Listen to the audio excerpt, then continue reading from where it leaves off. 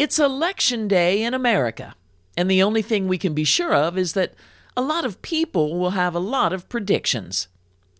Humans have tried to predict the future since the first caveman wondered if it would rain. But the truth is, no one knows what the future holds. But that doesn't stop people from guessing. Today, I'm going to tell you about the 5 worst prognostications of all time. I predict that, if nothing else, you'll find them an entertaining reminder that, where human beings are concerned, there's no such thing as a sure bet. Whether it's history, crime, or legend, Stephanie Hoover has that story.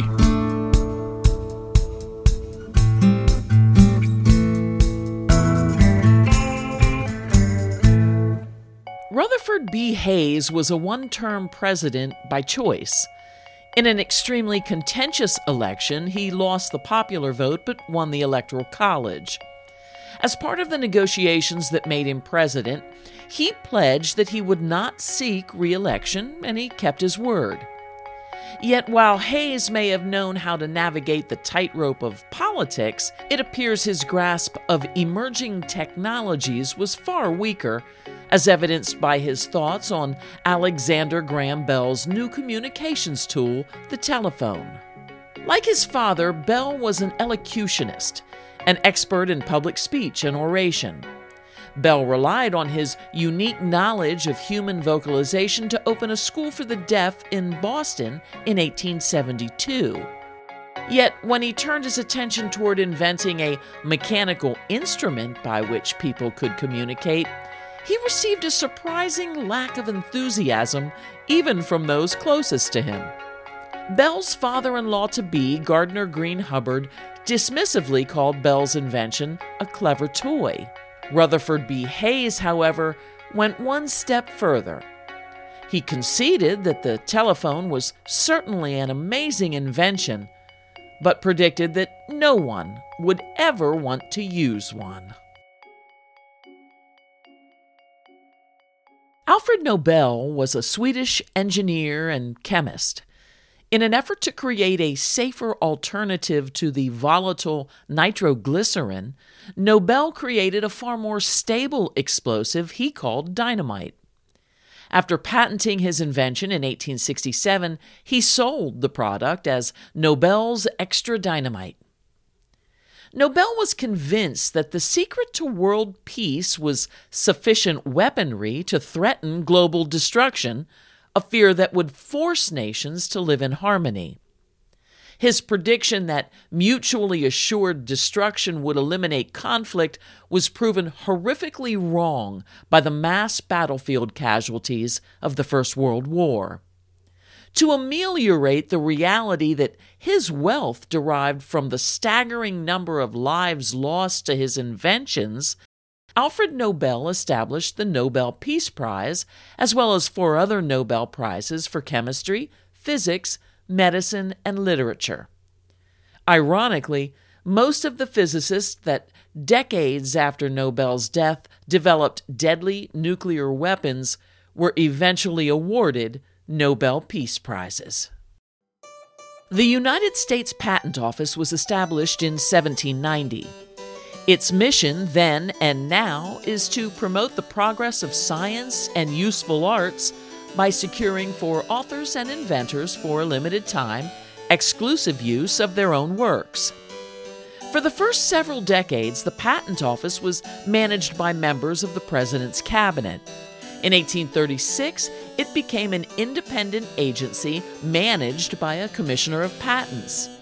Charles H. Dewey assumed the role of commissioner in 1898. During his second year in the position, Dewey wrote to President McKinley with a startling suggestion. The Patent Office should be abolished because, according to Dewey, everything that could be invented had been invented. Certainly during his tenure, a wondrous assortment of technology had been introduced, including the car, electric lights, and the telephone. Thankfully, though, McKinley felt there were far more inventions to come. Today, more than 600,000 new patent applications are filed each year, and we can only imagine what Charles Duell might think of today's technological innovations. On March 26, 1979, famed conservative columnist George Will published a piece lambasting the film The China Syndrome. His vitriol was in large part sparked by his lingering resentment of one of the film's stars, Jane Fonda, and her unrelated yet still infamous visit to Hanoi during the Vietnam War. Will compared Fonda's recklessness in appearing in a movie about a devastating nuclear accident to her, as he viewed it, anti-American position against the war. After berating Fonda and by extension the entire movie, Will, a strong supporter of the nuclear energy industry, confidently predicted that sitting beside someone smoking a cigarette would be far more dangerous than living near a nuclear power plant. Surely George Will was quite pleased with his own words, right up until 2 days later when Pennsylvania's 3 Mile Island nuclear plant suffered a near catastrophic failure. That original column has been omitted from compilations of George Will's work, probably for the better, since it proves he's as bad of a movie reviewer as he is a prognosticator. In 1905, former President Grover Cleveland made a controversial, even for its day, prediction. Sensible and responsible women, he asserted, do not want to vote. By the time of Cleveland's prediction, women had been fighting for the right to vote for more than half a century. The first constitutional amendment eliminating gender as a voting requirement was introduced in 1878. It was reintroduced every year for the next 4 decades. Only after World War I did suffragettes finally achieve their goal. Just 3 years after Cleveland's prediction, he suffered a massive heart attack. Reportedly, his last words were, "I have tried so hard to do right." I can't judge Cleveland. That's a job far, far above my pay grade. I can say he was abjectly wrong when he said that men possessed some innate right to vote while women did not.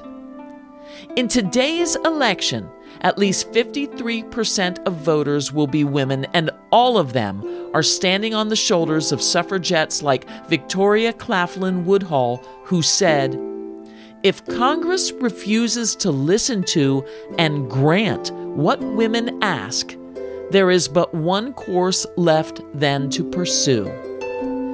What is there left for women to do but to become the mothers of the future government?" What indeed? Well, that's my list of the 5 worst predictions of all time.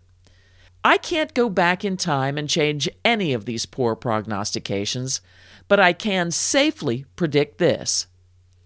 Each and every one of you possesses the greatest power that exists, the power to vote. And if you do that in this election and every election thereafter, you can, and yes, you will create the country you want to live in. This is Stephanie signing off and reminding you, it's Election Day in America.